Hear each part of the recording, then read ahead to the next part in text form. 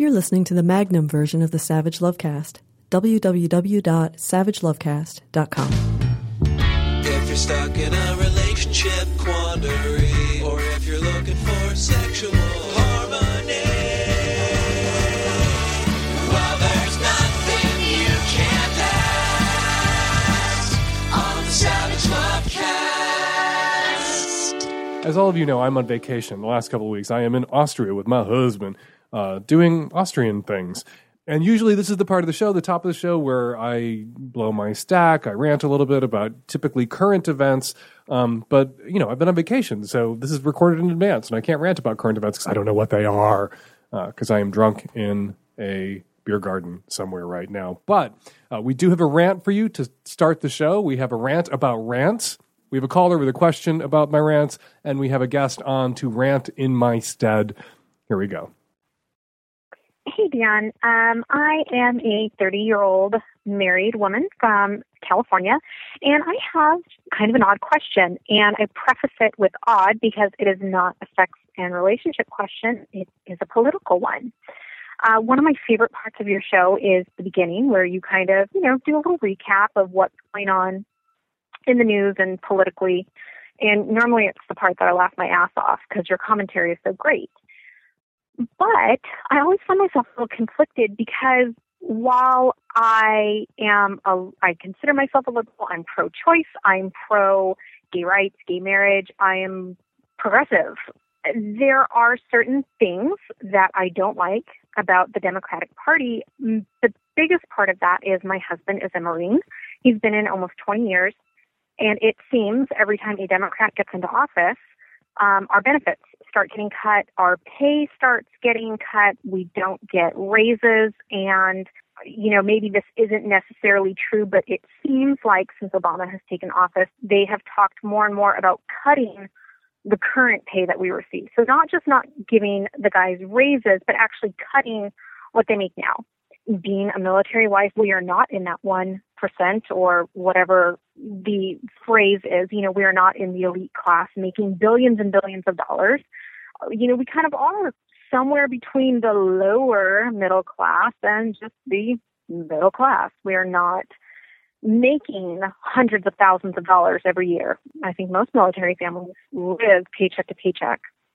But that being said, I can't stand some of the shit that they say most of the time. I can't stand how stupid they can be.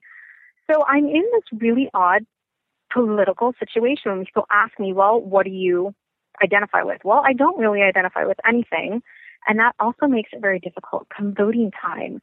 I feel like no matter who I vote for, I kind of fuck one side of my personality. If I vote for the Republican, I am fucking the part of myself that believes, that everyone should have basic human rights. But if I vote for the Democratic Party, I am fucking myself that needs, my husband to make his income. So I'm just wondering, is there a political party out there that kind of is both? Are there people out there like myself and my husband who are somewhere in between? I hate politics specifically for this reason because I've never really known who to identify with.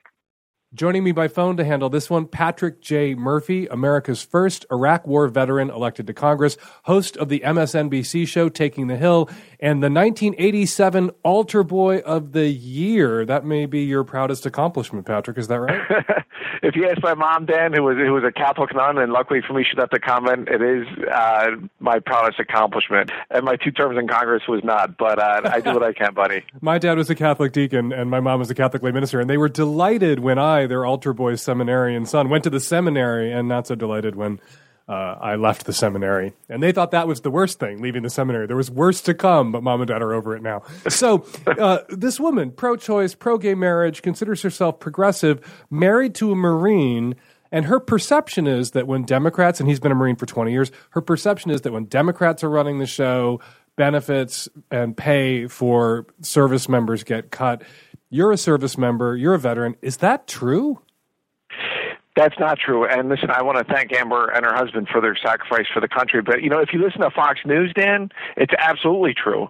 But the reality of it is that there's been no greater champion for veterans and military families than the Democrats. And the facts are very clear that when Barack Obama got in, He passed the largest increase in veterans benefits in the nation's history. That budget went up from $90 billion a year to $155 billion a year.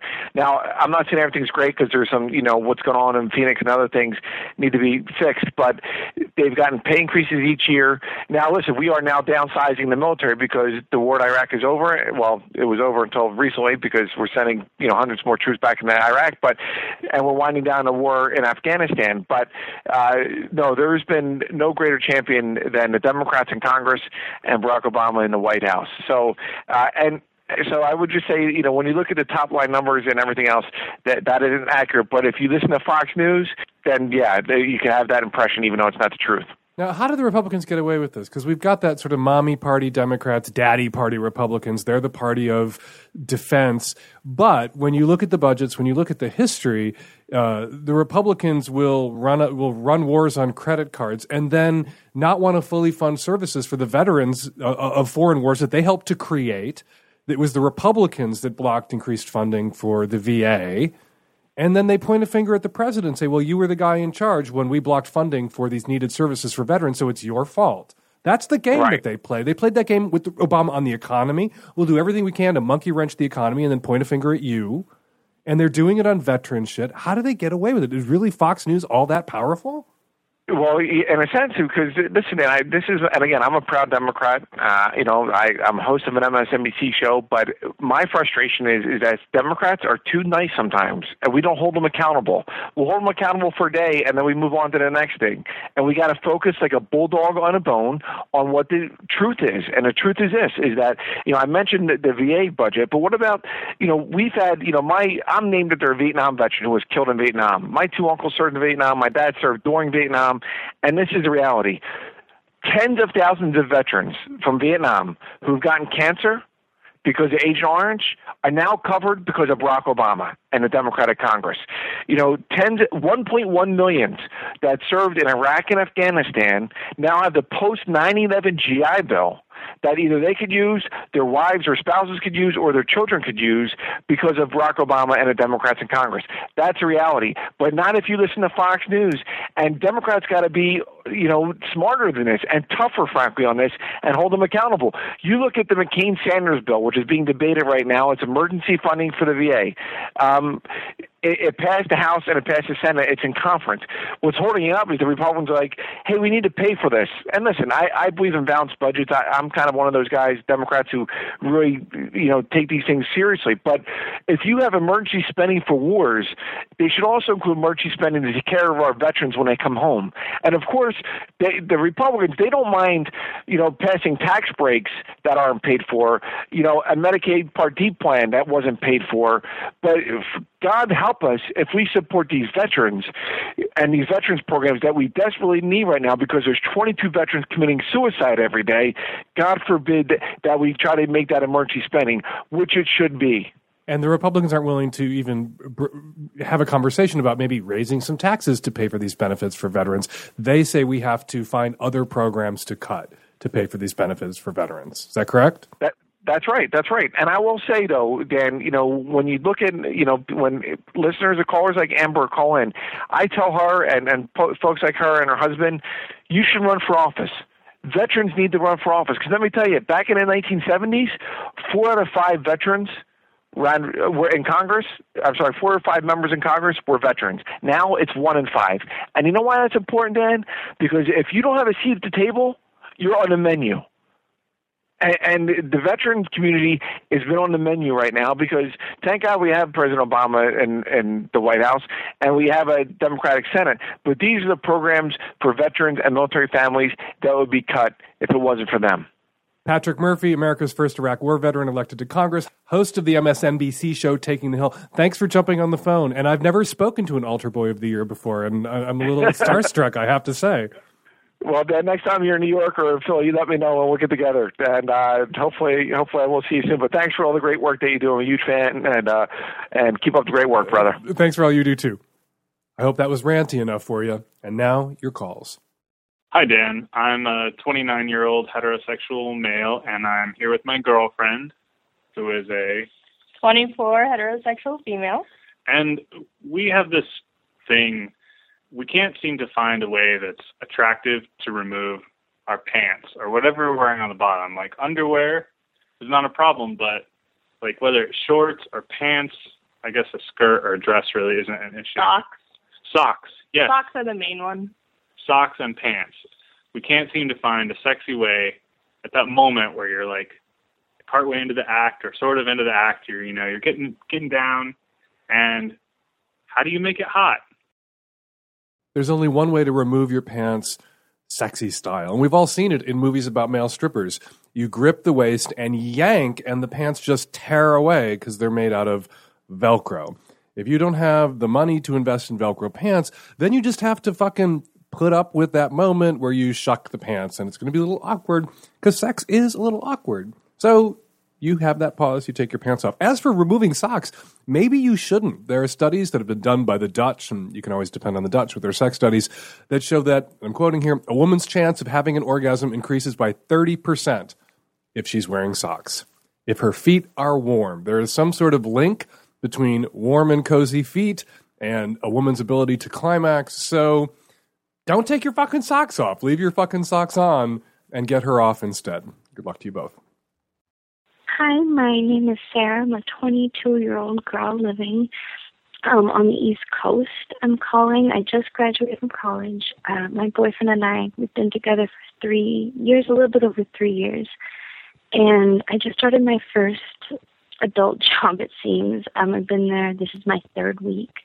And a coworker and I, something happened. It was just, we were getting along, and then it was electric, and there was just tension all the time, and we were emailing back and forth, and we basically just admitted that if it weren't for the fact that he was married and has a 9-year-old child, and the fact that he's 30, and I have a boyfriend of over 3 years that I love so much, and we're moving in together and everything's great, I mean, things would be very different. And I don't know how to get away from it and make my body stop reacting every time he comes near me, and just how to sort of get away from the drama and really try and be a professional in the setting. Any advice would be greatly appreciated. There's no drama here. There's just a crush. This only crosses the line to drama if you fuck this guy, which you haven't done, and you've both acknowledged that you're not going to do. Right? Because he is a 9-year-old and he's married, and you have a boyfriend of 3 years and you're only 22. So that means you've been with this guy since you were a teenager, and maybe this crush is a sign that this guy isn't the right guy for you and you're not going to be with him forever. Or maybe it means nothing because, as any listener to this show should know, being in a monogamous relationship doesn't mean you don't want to fuck other people. It means you refrain from fucking other people. That means, of course, that as you move through your life, you will encounter other people that you would very much like to fuck. And that if you were single, you might feel free to fuck. But you are not single. You are in a monogamous relationship. So you are not free to fuck this dude, but you really want to fuck this dude. That's going to happen. You're having a crush.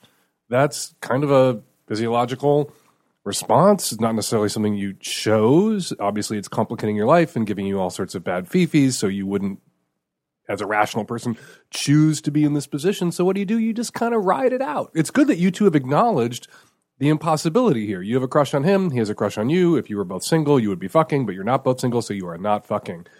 The missing piece here, and something that would be healthy if people could do with their partners, although people are insecure and people don't want to have a weird feeling every time you get dressed and go to work in the morning, it would be great if we could acknowledge these things with our partners. Oh my God, there's this person at work. I have a total crush on this person at work. They're so hot. Come here, fuck the shit out of me before I go to work so I can have a clear head at work today.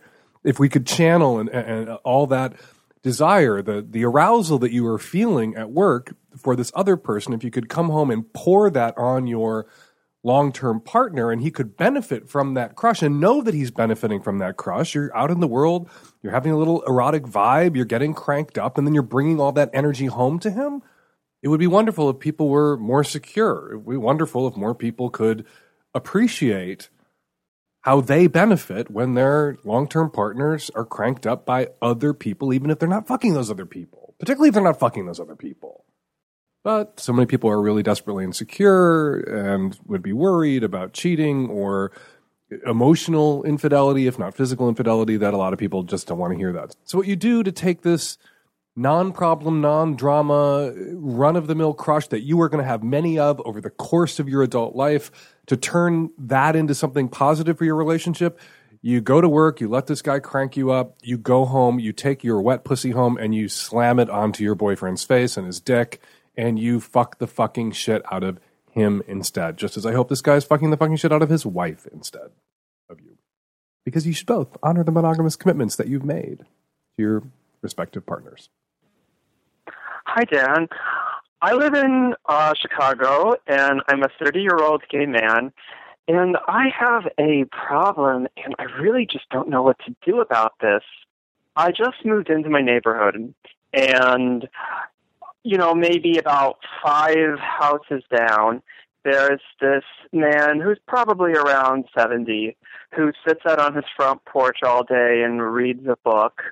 And, the first few days that I moved in, one day he said, "Hey, what's your name? I haven't seen you before." And I said, "Oh, hi, I just moved in." And it was very pleasant. He would say hi every day. I'd say hello back. And then, very gradually, he started to say things like, "Hey, handsome," or "Hey, baby," or "Hey, good looking." And sometimes he'll accompany it with a little smoochy lips face.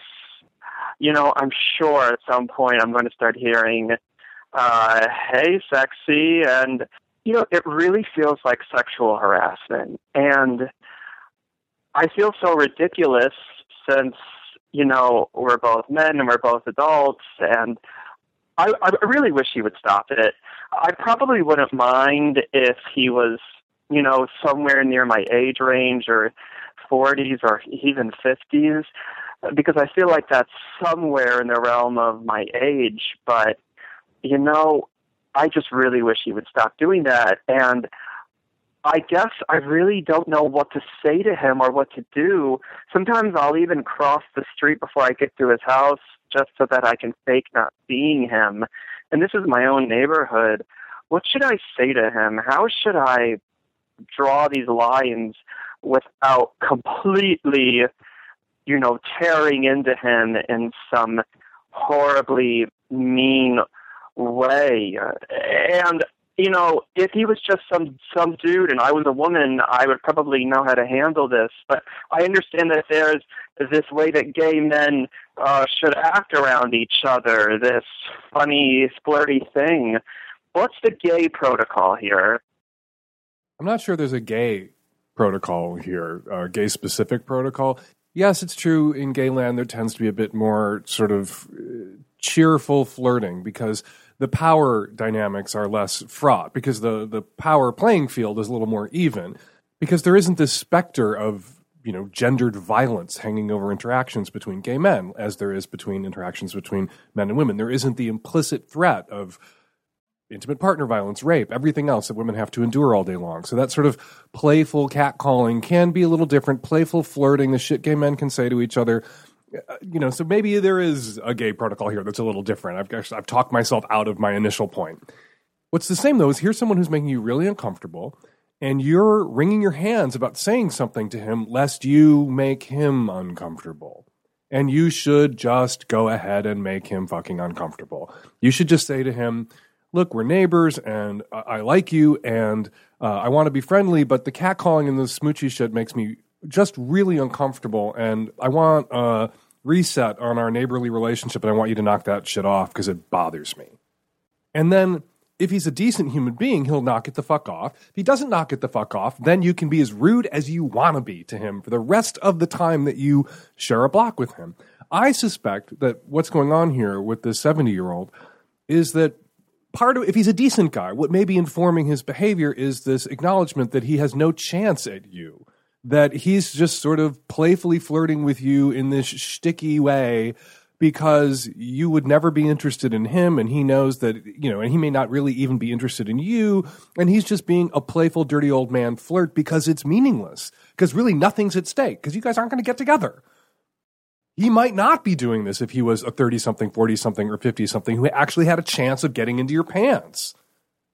But he may be thinking, oh, this is nothing. It's harmless. It's just I'm acknowledging that my cute, young, gay neighbor is cute, young, and gay by flirting with him in this really over-the-top, Zero Mastel in a funny thing happened to me on the way to the forum kind of dirty old man way.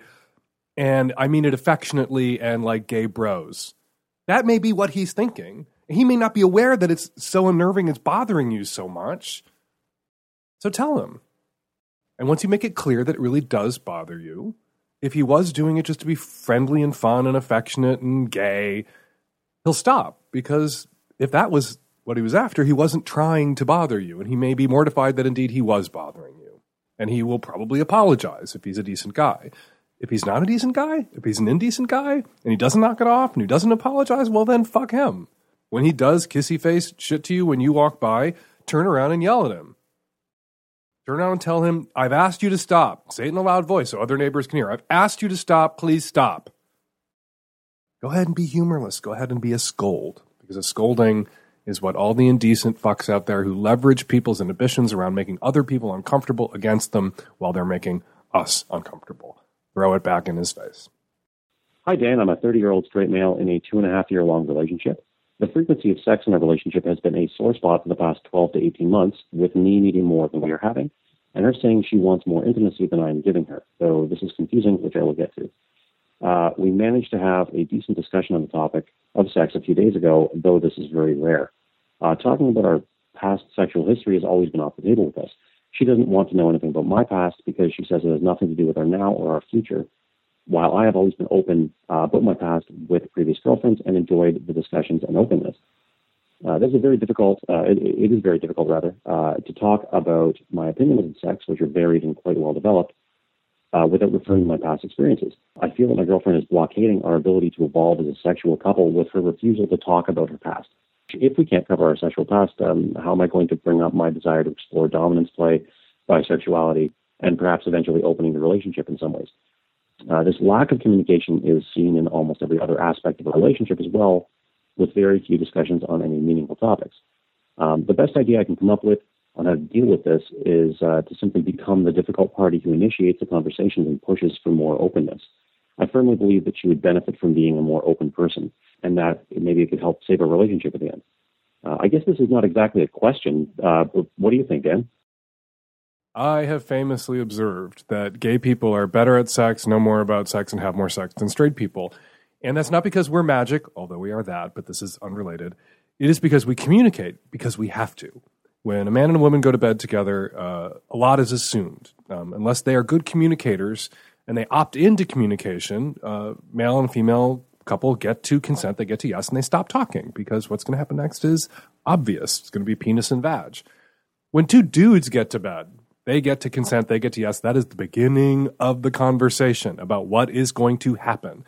And you can't really even be an openly gay dude unless you are already communicating about who you are sexually with people you're not actually having sex with, communicating who you are sexually with your siblings, your friends, your parents. And that's a much more difficult conversation. Telling your mom you put dicks in your mouth is a much more difficult conversation than talking with your boyfriend about whatever it is you want to do with his dick besides put it in your mouth or in addition to putting it in your mouth. So gay people are better at sex. We have better sex because we communicate, because we must. So many straight people do, but not all straight people have to. So there are millions of straight people who don't. Some who claim, like your girlfriend, that they can't. So here's the deal. When you're with somebody who cannot communicate about sex and will not communicate about sex, and there's nothing that you can do or you don't have the balls to force the issue, you either have to be really compatible out of the gate sexually with this person. It has to work and click. And so you don't have anything to talk about, or you have to end it because it's never going to happen. It's never going to work. If what you want is a very sexually satisfying relationship with good communication and exploration and adventures together, if that isn't already happening of its own communicationless accord in your opposite sex relationship, and there's no communication that's ever going to happen, you need to end it because it's not just going to explode all by itself. Because good sex doesn't happen in a communicationless vacuum. Good sex happens because two people are talking to each other. Sometimes that conversation can be nonverbal. Sometimes people communicate all sorts of things without using their mouths or while their mouths are full. But this isn't happening in your relationship. So here's what you're going to do. You're going to push all your chips into the middle of the table and force the conversation. She has said she doesn't want to hear about your past relationships or lovers. And you know what? Everything you say you want to talk about, you can talk about without mentioning all the past lovers that you did role play and bi and bondage and dom sub shit with. That's not how we pivot into those conversations. Otherwise, no one would ever do bondage or any of those other kinky things ever if we always had to rely on referring to past lovers with whom we did that shit to get it done with our new lovers. So just put all that on the table and say, sex is a priority for me in our sexual relationship. In this relationship, which has a sexual component, sex is important. That's why one major reason why I sought out a sexual partner, a romantic partner, an intimate partner was for the sex. And I want to prioritize that. I want that to be good and satisfying for both of us. Because if it isn't, then this is not going to work. This relationship will wither and die. And I really like you, and I don't want that to happen. So we have got to get to a place where we can talk about our desires. I will, in deference to your issues or insecurities around the fact that I have been with people in the past, leave them out of the convo. But let's talk about the future, our future together, and what we both want, what we want to explore, what we want to experience. Sometimes it helps to talk about what you want to experience with someone that you're with now, to be able to mention the things you've experienced with others in the past, but I can leave that out. But what I'm not going to do is be in a relationship where I can't communicate with the person that I have sex with about the sex that we are having, because that is a relationship that is doomed to fail. And if we are doomed, I'm going to get out now. That's the convo you should have with her. Good luck with it. Hi, Dan. I know this isn't the type of call you would usually have, but I really would be interested in your input. I live in a rather big apartment complex with a balcony. And, summer now, we're trying to keep the cooling costs down, so we have the windows open a lot. And our downstairs neighbors now very often are smoking pot on their balcony underneath us, and the smoke just comes wafting right into the windows. I'm straight edge. I don't do any drugs. I have a really bad physical reaction to smoke. Smoking pot is illegal in the state I live in, but I generally don't care what people do so long as it doesn't affect me. Like, I don't really want to bust pot smokers. I think it should be illegal.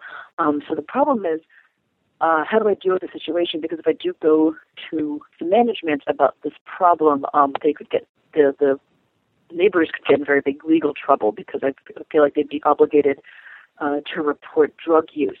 But if I say it's just cigarettes, I mean, they do have a right to smoke out on their balcony. I haven't spoken to them before, and I don't want to just be that neighbor that the first thing they hear from me is me knocking on their door to complain to them. So what is the way that you would handle a situation like this? I don't even know.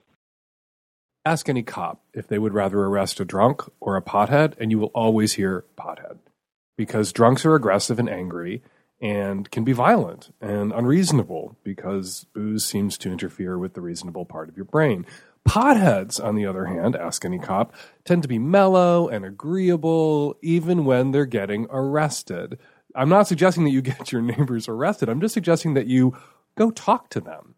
They'll probably be rather mellow, polite people. Maybe you should talk to them when they're high. Go down there after you've smelled a little bit of that pot smoke wafting into your apartment. And all you have to ask them is to close the doors or maybe get high in their bathroom, like college students have been doing since time immemorial. Unless, of course, that is something they could get in trouble with your landlord. Maybe your landlord has a rule that there's no smoking in the apartments, but you mentioned a balcony. Smoking on the balconies is okay.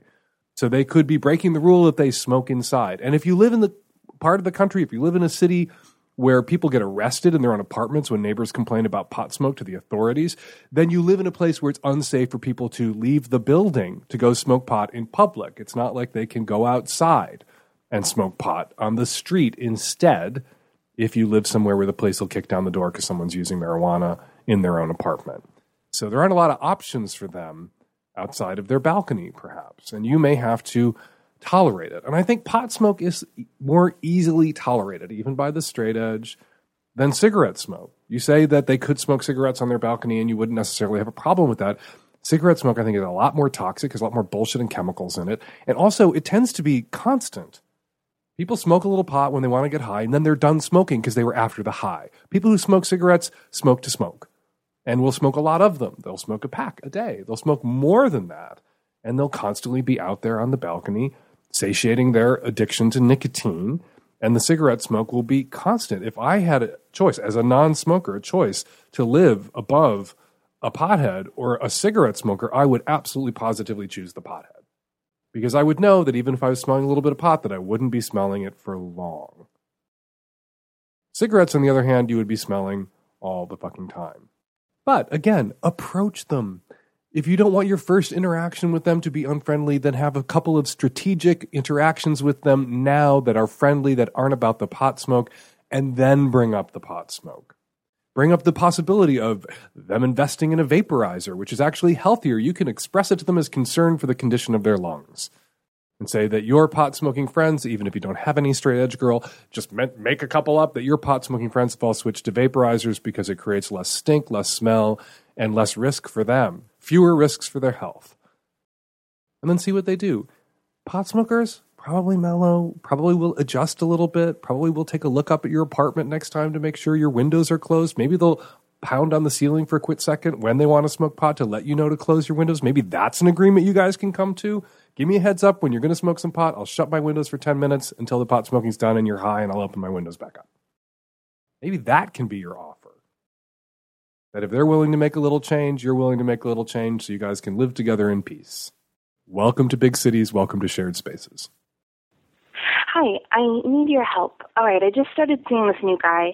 He is the best lover I have ever had. The second time that we fooled around, he got me like 90% of the way there. He can consistently get me like 80 to 90% of the way there just from touching me, which is amazing. Nobody has ever done that. Like, you know, he cares about getting me off. That's a priority to him. That's almost better than coming himself. These are all great things.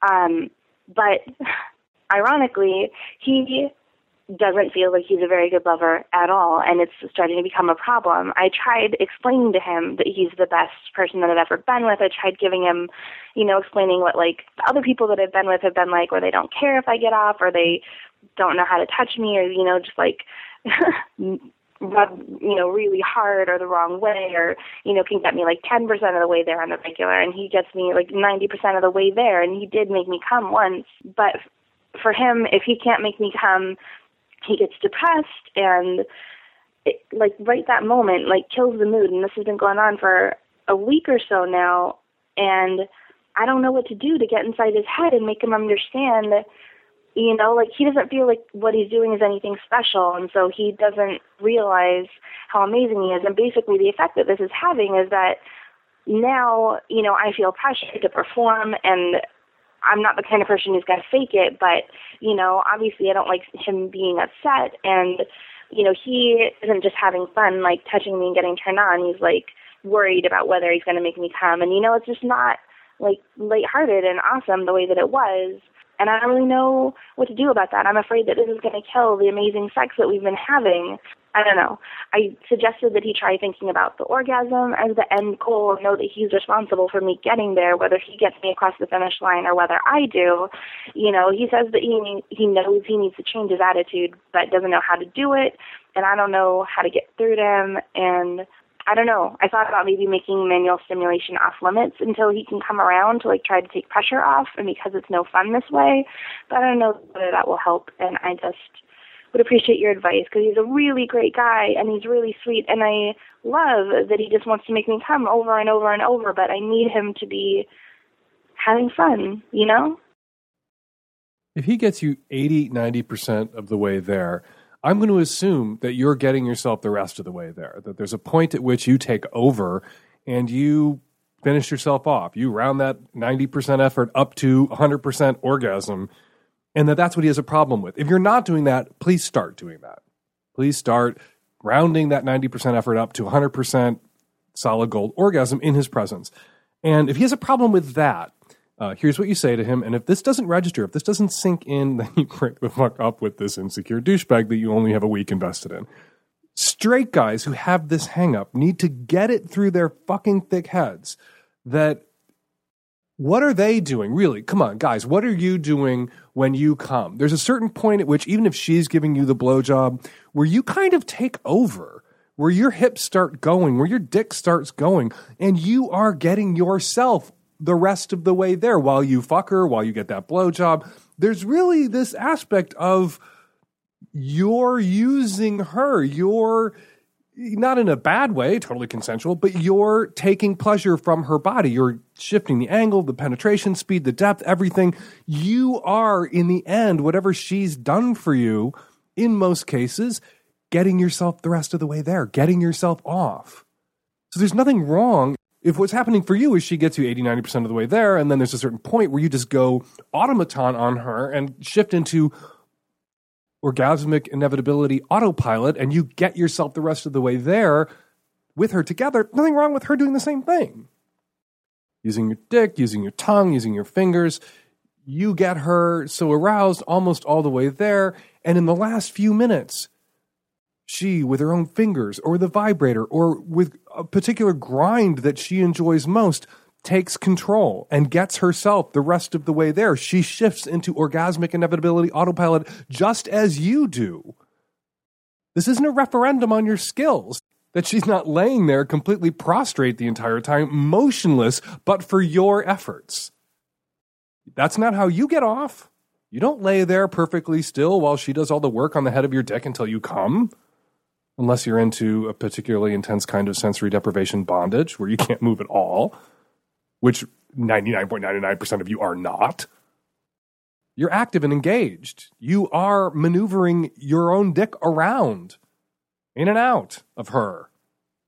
She can maneuver her own clit around, in and out and around you, and get herself the rest of the way there, just like you get yourself the rest of the way there. Really, guys, come on, really. There is that moment. I am a dude with a dick too. There is that moment where you just start where you take over whatever else is being done, even if that person was sitting on your dick, backing up on you. There's a point at which you take control and you're getting it into a certain angle, at a certain speed. You're hitting a certain spot on your dick in a certain way that works for you every time. And you may not have your hand on your dick, but really you have a cosmic hand on your dick at that moment. So if she needs a hand on her clit, her own hand on her clit at that moment to get herself the rest of the way there, it does not mean you suck at this sex thing any more than it means that she sucks at this sex thing when you get to that point where you kind of take over, where your reptile brain kind of takes over and you get yourself the rest of the way there. Caller, I hope that helps. Just make your stupid, fucking, insecure bullshit boyfriend listen to that. Maybe that will work. I've never said it quite that way before. Maybe it'll help him. Maybe it'll help some other people who are listening right now. And guys, nothing makes it harder for someone to come than being under pressure to come. Nothing makes an orgasm more elusive than the creeping feeling that you're disappointing your partner by not climaxing on cue, by not climaxing the way they would like you to climax. So if you want to make sure she can never come with you, and if you want to sabotage this relationship, make her orgasm all about you. And it's over. She will never have another one with you, ever. So, boyfriend, if you're listening, you're doing it wrong. If you get her 90% of the way there and she gets herself 10% at the end, you did it right. If you're pouting and being a bullshit, fucking pain in the ass, sad sack Eeyore immediately after she got herself the rest of the way there, you are doing it wrong. And she will get sick of that shit and go find somebody who can do it right. Right meaning helping and getting her almost all the way there. Not right meaning they can do it all by themselves while she lays there completely still. There are tons of smart people out there doing really interesting research on human sexuality, sociologists, biologists, psychologists, and social scientists. And when we hear about an interesting study, we invite the author to come on the show to tell us what they got. Hey! Woo! What you got? This week, Elizabeth Armstrong, Associate Professor of Sociology and Organizational Studies at the University of Michigan, is here to tell us what she's got. So, Professor Armstrong, thank you for jumping on the phone. What you got? Great. Well, I'm very happy to be here. My co-authors and I recently published a study on slut-shaming. We looked at how young women use the term slut as they interact with each other on college campuses. often people think that basically calling girls sluts is something that maybe it's what the boys are doing, that it's all about what men are calling women. And certainly that's true. We know that men and boys use that language, but we focused on how young women use that language. We've talked about that on the show before, and I've made that point before, that sometimes when you speak to girls, particularly young women, the worst and most seemingly psychologically damaging slut-shaming comes from other girls. Yeah, and we found that that it actually, at least in this college campus that we studied, happened between girls of different social classes. That the kind of wealthy young women who participated in sororities and kind of were the kind of high status girls on campus, the way they used the term was different than how the kind of girls who were sort of excluded from that world used the term, the sort of low status or kind of unpopular girls on campus. That the wealthy girls were kind of making a distinction between being classy and trashy, which very conveniently made it very difficult for them to get labeled as slutty because they had the money to kind of put together a really classy appearance. Whereas the poor girls, they kind of made a distinction between being kind of nice, down to earth, kind of accepting, kind of just nice people, and being kind of cliquey, bitchy, exclusive, and just generally kind of not nice. So they were in some ways using, without really knowing, one of the things that both groups had in common is nobody knew really very much about what other people were actually doing in bed. That the term was thrown about to kind of accomplish,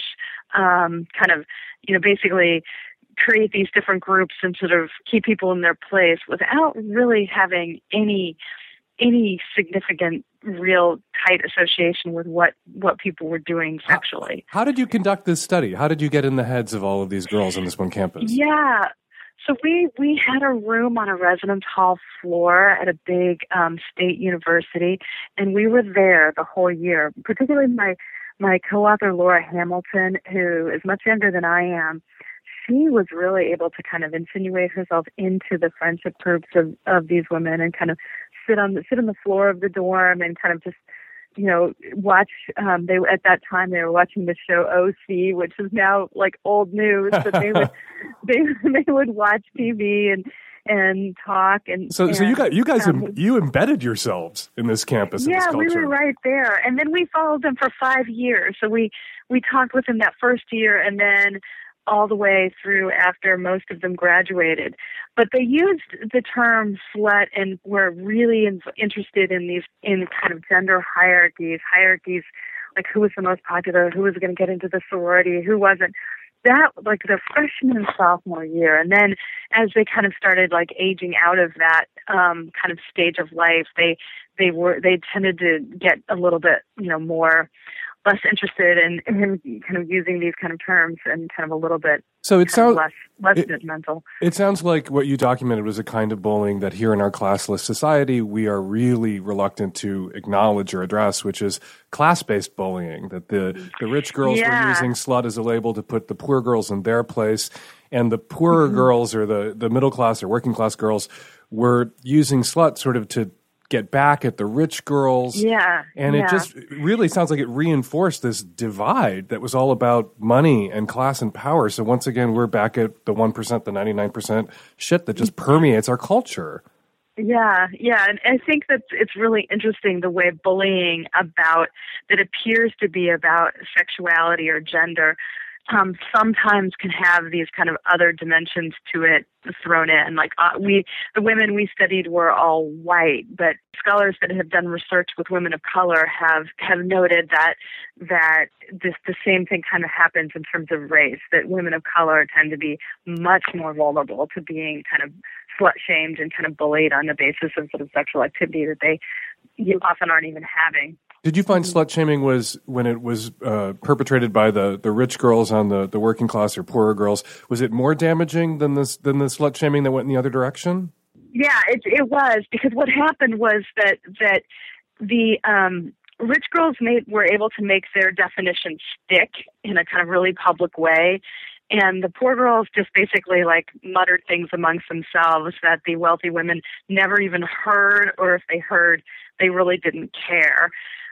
In the high status women on the floor like really kind of literally looked through the low status women. I mean, they didn't know their names. They barely even cared that they even existed.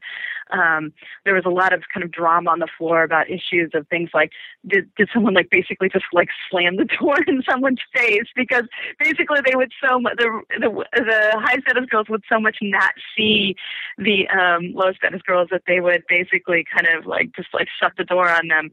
I mean, so actually a lot of the bullying that happened, I don't even know if one would call it bullying. It was more like low level, like disrespect, happened in these kind of forms of kind of the snubbing, who was basically whose existence was acknowledged, who was ignored, but then that could bleed over or kind of into other forms, more dramatic forms of disregard. The one detail from your study that did cross my desk before we got on the phone that I just thought was so depressing, because it kind of just runs against our ideas about colleges, about bringing people together of different, having student loans or scholarships to bring people together of different classes and races and ethnicities and backgrounds, and for there to be then some intermingling that increases people's understandings.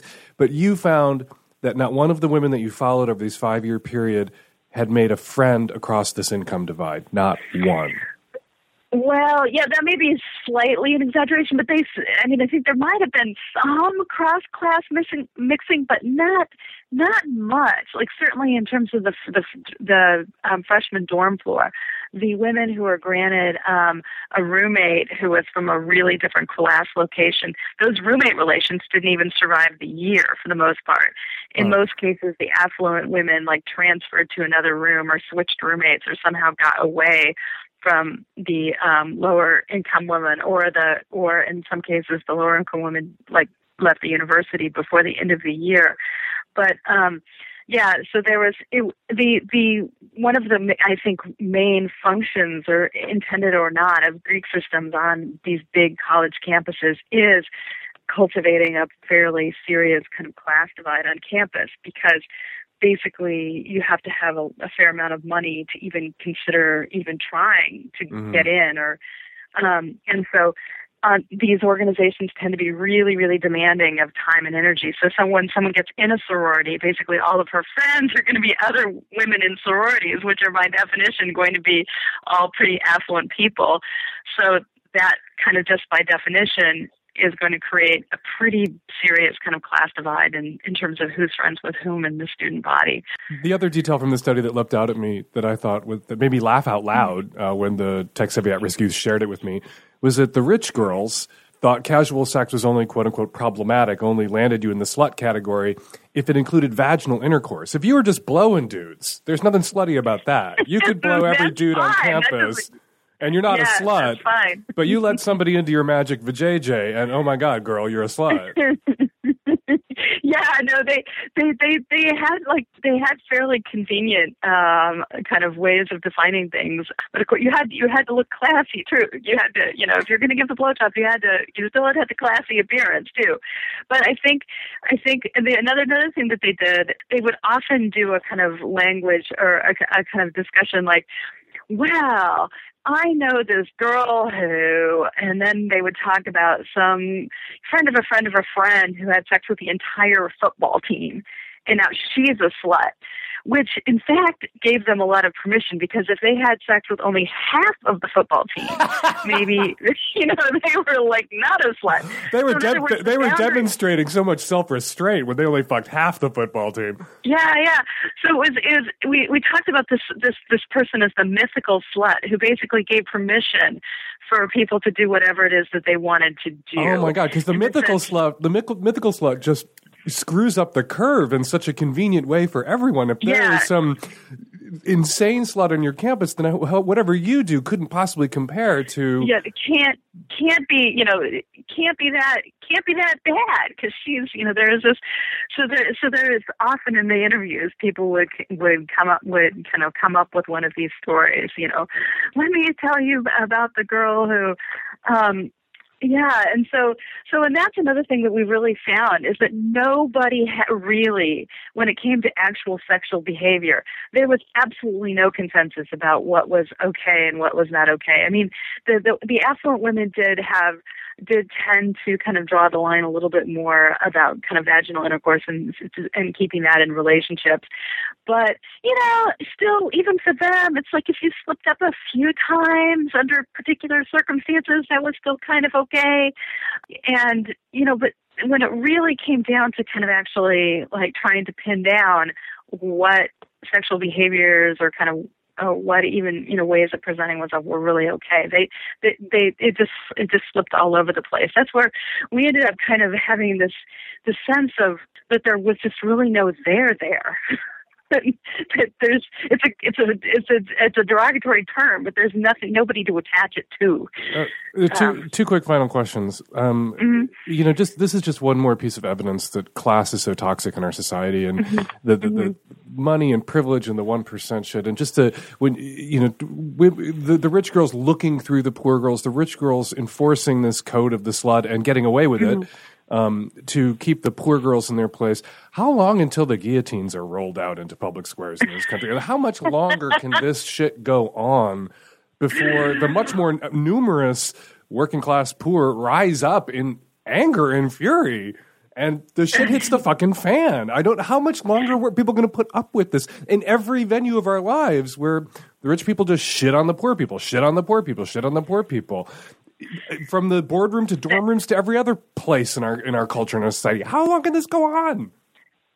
Yeah, well, that's a perennial question that sociologists actually have been mulling about for years and years and years, in terms of, kind of going back to thinking about sort of Marxism and the notion of hegemony. That notion is basically like, how is it that people end up being bought in, even when it's so much not to their advantage. Like, I have a graduate student now who's talking to people who feel like very economically insecure, yet they still believe that the American dream exists and everything is very fair, even though in their own lives they're struggling to get by. But so trying to explain the kind of that sort of disconnect between. Speaking of people who are bought into, a system that isn't advantageous to them, speaking of that kind of false consciousness. Okay, so in the wake of Hobby Lobby, in the wake of, there's a sudden effort on the right to slap the birth control pills out of the mouths of American sluts. Really, there's been so much slut-shaming in the wake of Hobby Lobby from the right. How depressing is it that you document in this study that women buy into this system of slut-shaming? And what is it going to take for women to, we talk about, the culture of men, the Supreme Court regulating, controlling, and stigmatizing women's sexual choices. What is it going to take for women to stop stigmatizing other women's sexual choices? Yeah, well, I hope articles like this can help in that if people kind of have a better understanding of what they're doing and why they're doing it. I really hope that this article is taught in kind of undergraduate classes around the country, and that instructors that are, skilled at kind of really pushing students to think and think critically can help young people kind of just basically go, no, we're just not going to do this, that we're just going to pretty much, take this kind of language and either engage in a really playful, aggressive kind of stigma conversion, like claiming a slut label could be one way of approaching it, or just being very careful about the context in which the language is used and sort of what one's doing with it, but really, teaching in the classroom is, I think, one place where at least some change can happen. Okay, what's the title of the study, and where can people who want to read the whole thing find it? The title is Good Girls, and Gender, Social Class, and Slut Discourse on Campus. And it is in the Social Psychology Quarterly. One last question before I let you go. So when you guys were doing this research, when you were embedded in this dorm, when you were watching all of this go down, was there ever a moment you just wanted to haul off and slap somebody? Well, there were some of them. Some of the women we found a little more difficult. Yes, I mean we tried to be really. You try to be really fair. You try to be really fly on the wall. That's what sociologists do, right? Yeah. But there has to have been a moment where you wanted to shame, where you wanted to slap somebody who's engaged in this kind of toxic slut shaming. It raised all kinds of feelings for us in terms of, our own positions, like how, where, like I found myself going to the mall on the way to the field site trying to find a cute top so that I would be like less, oh my God, that's heartbreaking. I know, it was a disaster. I mean, there was no way. I was at the bottom of the barrel in terms of the sort of gender hierarchy in that situation. But it was intense to have those kind of junior high school feelings kind of reactivated. And our field notes is, where we kind of expressed our emotions in terms of like when some of the women were really kind of engaging in the snubbing of us and were really not nice. We would like write it all out in the field, and I was like, I can't believe you said that. So we would see our own feelings kind of emerge through that, and we tried to, in how we wrote about them, ultimately, try to understand things from like the points of view of all of the different women, and kind of tried to be fair. But yeah, it got to us too. Crazy. Thank you so much for joining us. Elizabeth Armstrong, Associate Professor of Sociology and Organizational Studies at the University of Michigan. The article, once again, is called Good Girls, Gender, Social Class, and Slut Discourse on Campus, and you can find it in the Social Psychology Quarterly. Thanks again, Elizabeth. It was really great chatting with you. Great. Thank you. Thanks for having me on the show. Hi, Dan and the Tech Savvy at Rescues. I'm calling with a pretty embarrassing question. My boyfriend and I were having sex the other night in my room. I currently live with my mother, and she walked in on us while I was in the top half of my new lingerie and fishnets. And I don't know if she actually saw anything, but I do know that my door was opened and closed. I don't know if I should say anything to her and acknowledge that maybe she saw something, or if I should just pretend like nothing happened. I'm erring on the side of pretending like nothing happened, but I'm really embarrassed, and I would like to know what you think. You think you have an awesome mom. That's what you think. You think your mom walked in, realized that she had forgotten to knock, that the fault was hers, and she backed the fuck out and closed the door and didn't bring it up, didn't throw it in your face, didn't mention it. Your mother has some respect for your privacy, probably more respect now because she will think to knock before she walks into your room. I'm assuming here you're an adult who lives at home with your parents, because you sound like an adult. And she learned her lesson. Burst into the room of your adult child in your home, your adult child who is partnered, and you might see something that a mother probably doesn't need to see or want to see. Whether you want to talk with your mother about this, whether you want to lance the boil of the tension that you feel, Mom, did you walk into my room? She may turn beet red, blush, embarrass, and apologize. Or you can just take Mom's behavior here as your answer. She saw, she's embarrassed, she knows she was in the wrong, she's not scolding you or blowing up at you or slut-shaming you or negligee-shaming you or anything. She's retroactively attempting to respect your privacy, which she failed to do in that moment that she didn't knock, by not bringing it up and recognizing that you have a right to be sexual in your own room with the door closed with your partner and that she screwed up by not knocking. So your choice. Take what's on offer, which is let's pretend that didn't happen, which I think is a pretty good offer, actually, from Mom, or go talk to her about it and have a mortifying moment and then laugh it the fuck off, which is what you do with those mortifying moments between parent and child when everybody is a sexually autonomous adult. Hi, I'm a 36-year-old straight woman living in the largest city on the East Coast. I've been in my relationship for 3.5 years. We've been exclusive for most of that and living together 3 years. 6 weeks ago, we had our first child. We get along wonderfully. Our sex life, I guess until the baby, has been outstanding. It's frequent, it's fun, it's very satisfying. He's honestly one of the sexiest men I've ever met. Totally good there. About 9 months into our relationship, I found out that he was conversing with other women online. He was flirting with them, talking about future dates when they were going to get together, exchanging naked pictures of himself and their naked pictures, things like this. I was completely floored. I thought we were totally happy, and this came out of nowhere. When I confronted him, he said that side of him had nothing to do with me. It was nothing physical, never fucked any of these other women, and he just used those exchanges to get off.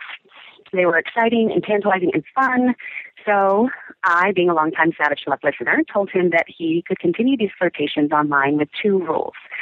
Don't fuck other women. I was clear that I wanted a monogamous sexual relationship, and don't lie to me. He agreed, and we continued our great relationship. It's been outstanding. I got pregnant, and we had our son 6 weeks ago. 4 weeks ago, a friend told me my boyfriend was back on Tinder and had been a while, probably my whole pregnancy. When I confronted him about it, he lied to me at first, saying he wasn't on any dating sites, but then came clean and admitted that he wants an open relationship and that he's always wanted an open relationship. He says it has nothing to do with me, that he loves me, he loves what we have, he loves our family, he loves living with me. I mean, we really do have a great relationship, and he is crazy about our son. I mean, the timing couldn't have been worse. And I guess I just really don't know what to do. I'm not comfortable opening our relationship up, especially now. I feel really vulnerable and not sexy and a little insecure. But I am willing to discuss it with him and be honest, and see if we can work towards a compromise or work towards something. But he doesn't seem willing to do that at all. He doesn't see this as a big deal. He doesn't kind of connect sex and emotions together. And he doesn't really understand why I can't just grant him this request since he's given me all of these other things, like this stability and security in this family. He really wants this, has always wanted this, and doesn't see why I can't compromise. I don't know. I feel a little bullied. I definitely don't want to break up. I don't want to break up our family. It's brand new. But I also really don't feel comfortable with him fucking other women. So I don't know what to do. And I guess that's it. You sounded a little not good at the end of your question. Oh, yeah. It's not been the easiest time to deal with something like this. It's not an easy time to deal with being blindsided with an ultimatum like that? Right. It's tough. I don't know that you would understand, but right after you give birth, you're very hormonal and you just do not feel sexy or confident. You feel very vulnerable. You basically everything sexual is kind of taken from you temporarily, but so that had this implication as well.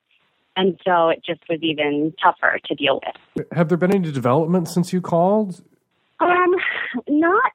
Not particularly. I've gone through different phases with it.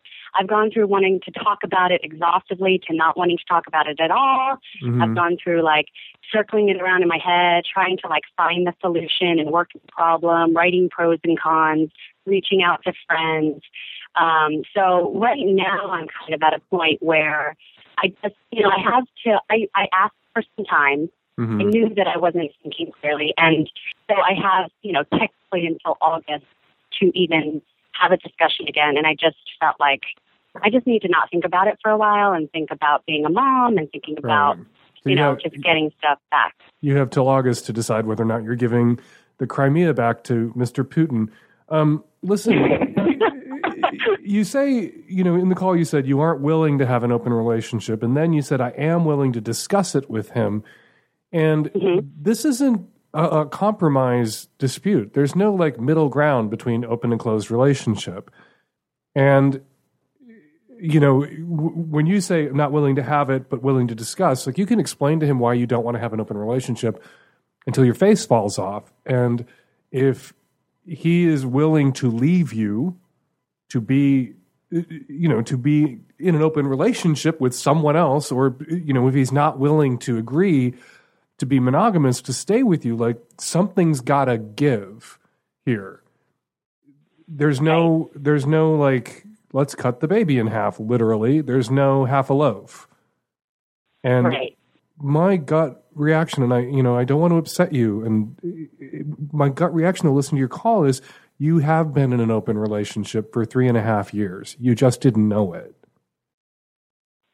Yeah. When you talked about, what you caught him doing before, the sexting, the making dates. Yeah, there are people online who are fakes and flakes. That's what people complain about, that there are fakes and flakes on FetLife and OkCupid and Dude Snood and even AshleyMadison.com. There are people who make plans and never show up because they're just looking for dirty sort of talk, sort of like something to fuel their erotic imagination, but they have no intention on going through with it. But my reaction, my gut reaction listening to what you described was, he's been going through with it. And he put you in this horrible position where you either have to acquiesce to his demands or be the single parent of an infant. Right. And that's just I'm just of two minds here. Like, what a horrible thing to do. That's like practically human being disqualifying violation there. And to throw that at you when your baby is 6 weeks old, just appallingly selfish, inconsiderate, and manipulative and evil. On the other hand, you say you love him. You say you have a great relationship. You say that everything's been really wonderful between you two up until this point. And the only thing I want to say to you that's a little like off the reservation, I think, to typical advice would be, okay, all this time you've been with him, let's assume that he's been cheating on you this entire time. Right. You have been in an open relationship, you just didn't know it, which is the open relationships most people in open relationships are in. And he was able to love you and take care of you and be there for you. And the relationship was great, even though he was fucking other people the whole time. So you could have a great open relationship with this guy. Clearly he can do it. He can love you and be there for you and be the wonderful, loving, giving person that he is also capable of being, and fuck other people. Because that's what he's been doing. He's been that person you've been with for the last 3.5 years and been fucking other people. And so the question for you is, can you live with it being an honest, open relationship where he sometimes fucks other people? Maybe the agreement is you want discretion and don't ask, don't tell, and the consideration shown for you is maintaining the appearance of social monogamy. Like, you don't want him fucking friends. You don't want to be known to be in an open relationship. That's social monogamy versus sexual monogamy. And sometimes the social monogamy constraint really limits the amount of non-monogamy that can actually practically happen. Because if you guys are maintaining the appearances of being monogamous, that limits opportunities. He can't just be fucking people left and right. He can't be fucking people in places or at times where his coworkers or your larger social circle gets wind of it. It can really limit things. But part of me wants to hope you have like a private family fortune and you can kick him to the curb, because what he's done is so fucking unbelievably shitty. And when someone does something that unbelievably shitty, it's hard to stay with that person without expecting more unbelievably shitty, blindsiding ultimatums to happen. Right. Set the issue of fucking other people aside. He's shown you that he is capable of this kind of manipulativeness and cruelty. Is that someone you want to be with for the rest of your life? That's a question that you have to answer. And everybody's shitty and to a certain degree, and you take the bad with the good, but this is some pretty severe bad that you guys, if you're staying together, need to unpack with a couples counselor at great length and not just some fag with a podcast. Of course. Yeah. And, I've gone there too. And I've also gone to the place of, if this happened 3 months into our relationship, I would have walked. I know I would have. And not even thought twice about it. And it just seems like there's so much more at stake. It's breaking up a family. Absolutely. It's like it's choosing a single mom for my son. That's a big. I didn't get pregnant thinking that. I sure didn't. So right, which is why some people. That's what's manipulative and shitty about this. That he wanted to be with you, and he probably knew at 3 months that he couldn't be. He couldn't ask for an open relationship and be with you, so he maneuvered you into a corner where the consequences of leaving now are so great and so dire that you're literally thinking twice about it. You're going to think twice about it. Mm-hmm. He has this tremendous leverage over you. Right. You also have leverage over him. You say he loves this baby and he's crazy about this baby. And being a divorced father typically means seeing a lot less of your child, being a lot less involved day to day, many, many fewer opportunities for those chance sort of grace note interactions with your kid over the course of their life, which tend to happen when you least expect them, when just you're with them as you are, constantly, and those beautiful moments happen. And there'll be a whole fucking lot less of those for him if you walk. So it's not as if you don't have leverage. Right. But then that makes the kid the fucking tug of war. It puts the kid in the middle of a tug of war between parents, which isn't a good place for a kid to be. But at least an infant isn't aware of it. Maybe you guys can get it all sorted out before he's conscious of what kind of relationship his parents have. But you have a lot of, I can't tell you what to do here. You have some thinking to do about the person you know he is fully now, which is capable of being loving and considerate and capable of being shitty and manipulative. Right. And whether the shitty manipulative so far outweighs the good and loving that you can't stay. Yeah. And I would get both your asses to a marriage counselor. What else is there? What else hasn't he told you? Is this the only locus of his shitty manipulativeness? Are there other things that have gone on in your relationship, your life, where he's engaged in this kind of deceit and dishonesty and run out the clock? And he didn't really run out the clock. He just made the stakes of your leaving so great to choose now to do this disclose after the baby, after you're pregnant. Oh. Yeah. What else? Is this the only shoe, or is there another shoe that he intends to drop at some point? Because maybe if it's the only fucking shoe, you can stay. Maybe you guys can work it out. But you're going to have to really drill down and make sure this is the only fucking shoe. But again, I don't think this has been a monogamous relationship for the last 3 years. And I don't think it's going to be one going forward, whatever he agrees to. If you can extract an agreement from him under duress to be monogamous, because that's the price he has to pay to see his son, he'll probably cheat on you. Right. I thought about that too. I should say he'll probably continue to cheat on you. I'm so sorry. I hate to be the little devil fag bearer of bad news, anti-Cupid here, but it really is a terrible, terrible situation that you're in, and I ache for you. I just ache for you, and I'd like to slap your husband or your boyfriend, or whatever the fuck he is. That has been the reaction of most of my friends. I want to punch him in the fucking face is usually the first reaction. Well, it's an intensely shitty thing to do, and I hope one of the things I would want to see if I was in your shoes and considering staying is him owning that. This was an incredibly shitty thing to do, and I am sorry, and whatever his reasoning was, but if he's sitting there saying, yeah, I ran out the clock so you would not leave me. But if he was a bumbling fool and backed you into a corner at the same time he was kind of backing himself into a corner, maybe it can be forgiven. But, oh, man, you guys have work to do.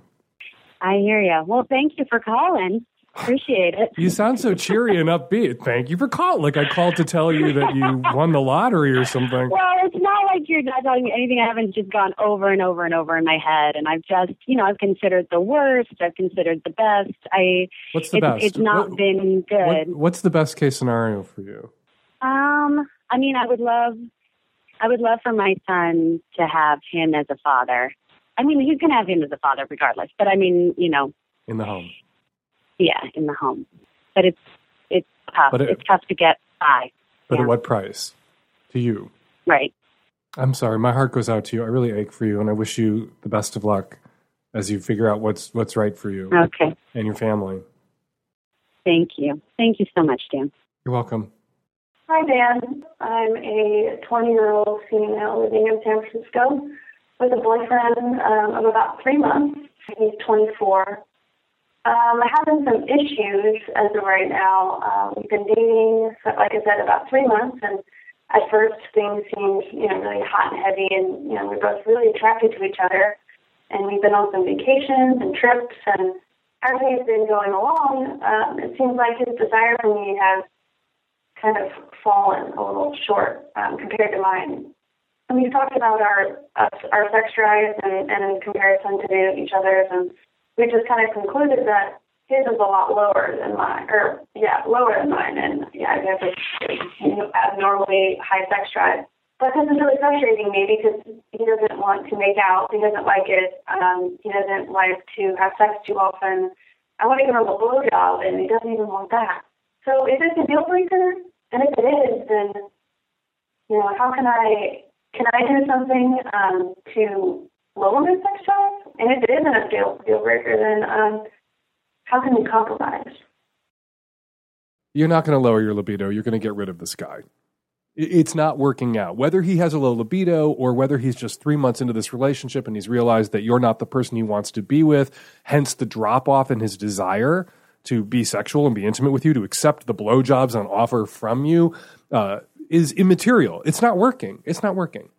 Let's say, best case scenario, he still wants to be your boyfriend. He still really likes you.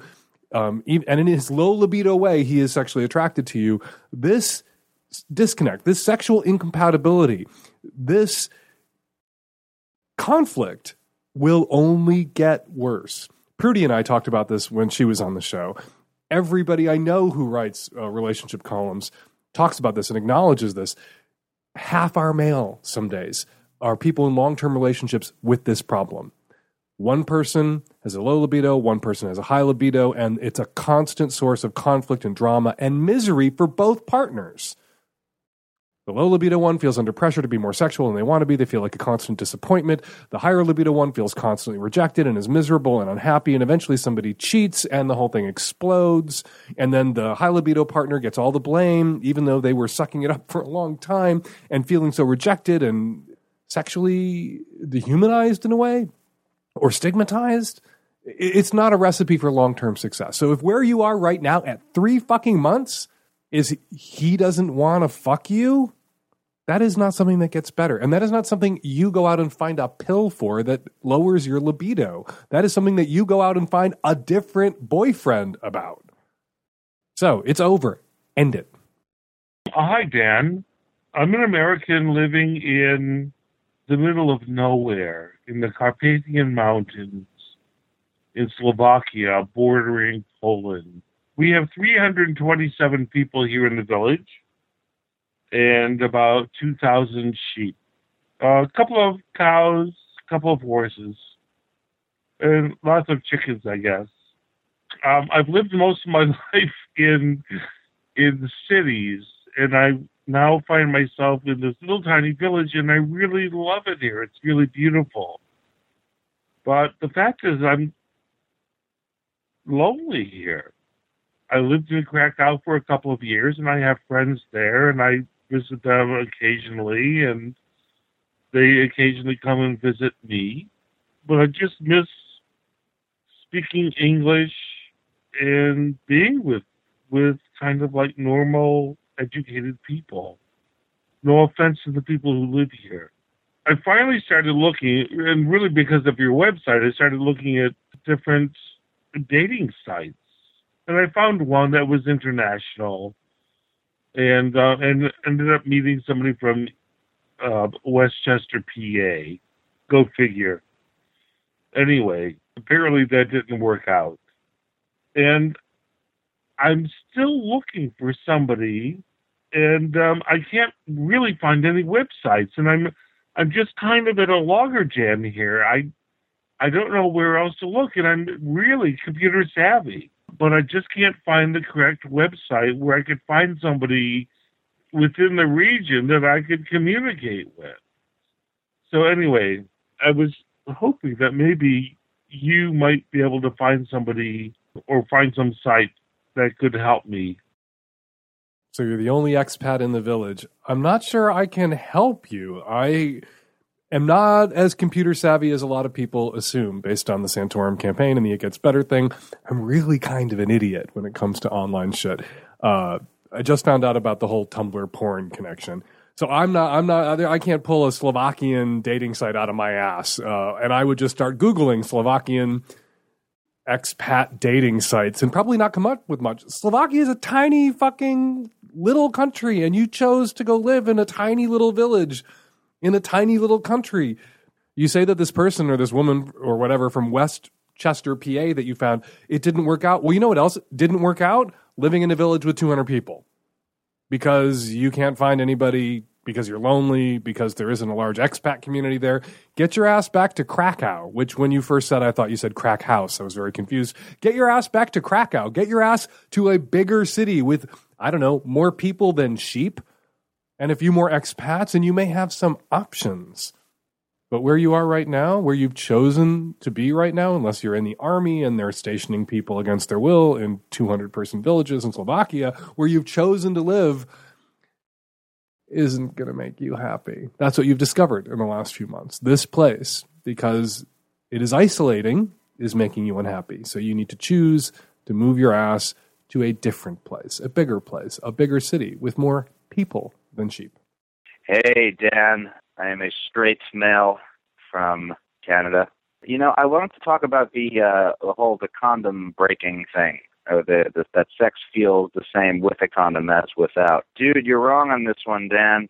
A condom broke during sex just now, and I felt it. I noticed it.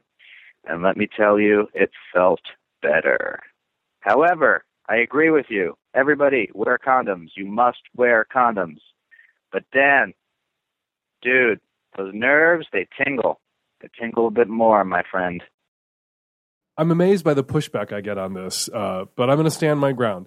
Yes, there is a difference in feeling and sensation when you wear a condom, but again, that difference is most easily perceived, it's most apparent at the beginning, when you first begin fucking, before the condom has entirely warmed up, before your dick is slamming around inside it and inside the person that you're in.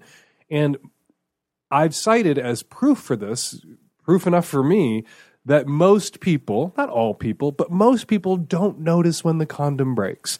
That there isn't so perceptible a difference in sensation that most people fucking, because they put the condom on incorrectly, or the condom's too small, or the condom is old or damaged somehow, most people, when they're fucking and a condom breaks, which does happen, don't realize it. They don't shoot across the room because the sudden surge of sensation to their dick is like getting electrocuted. They don't notice until they're done.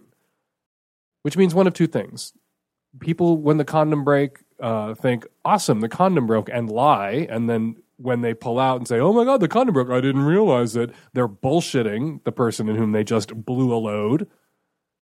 Or people, I prefer to think people are better than that. People legitimately, honestly, actually don't notice such a great difference that they just don't realize that the condom broke. Maybe your dick is more sensitive than other dicks. I've always said, in most cases, maybe you are the exception that proves the rule, since you notice when the condom breaks. Most men don't. That loss of sensation most men complain about, it is at the beginning, at the start. Once you get going, you're not going to notice it. And my advice always to guys who have to use condoms to avoid pregnancy, to protect themselves from sexually transmitted infections, from HIV, is to masturbate with condoms.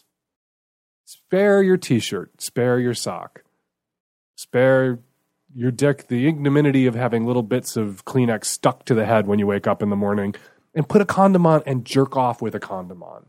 And you will get used to it. Your dick will adapt. Hi, Dan. I'm calling in response to episode 405, specifically the woman who just couldn't fathom why any man would ever want to be a gynecologist. A lot of the times with gynecology and obstetrics, you're going to be handling pretty happy life events. You're going to be helping women figure out if they can get pregnant. You're going to be helping pregnant ladies. You're going to be delivering babies. You're going to be seeing a lot of patients in a time in their lives when they're starting families and when things are joyous. You don't go through 7 or 8 years of medical school and tens of thousands of dollars of tuition just to get kinks and kicks out of your daily job. You do it because it pays well. And that's exactly the motivation, money. Hello, Dan. I'm calling in response to episode 405 and the woman who is asking about the intentions or motivations of male gynecologists. And as a gay man who dated a gynecologist once, first of all, being part of the childbirthing process is incredibly rewarding and exciting, and that's the main motivator that got into it. But secondly, I would like her to consider that not everyone comes into the gynecologist with a shiny, attractive pussy. A lot of these women are coming in with banged up, mangled, raunchy pussy. And that's what this man has to stare at all day. Hey, Dan. I'm a nurse, and people in the medical profession have to be able to compartmentalize to be able to do their jobs. It's the same reason we're able to care for a dying patient and their family and then walk out of the room and go into another patient with a totally strong face on, or the same reason people who work in the emergency room are able to care for a traumatic amputation and keep their brains together to stay sane. So I would say it's the same thing for male gynecologists. They're able to compartmentalize and do their job and recognize that their personal life is separate from their professional life. And we're going to leave it there. 206-201-2720 is the number here at the podcast. If you want to record a question or a comment for a future show, give us a buzz, 206-201-2720. Follow me on Twitter at FakeDanSavage. The deadline for submissions to Hump, the amateur porn festival, is coming up. Go to humptour.com for information about submitting if you'd like to make a film for next year's Hump Festival here in Seattle and Portland, or next year's Hump Tour, humptour.com. Savage Lovecast is produced every week by Nancy Hartunian and me and the tech-savvy Zentai suit-wearing at-risk youth and Nancy.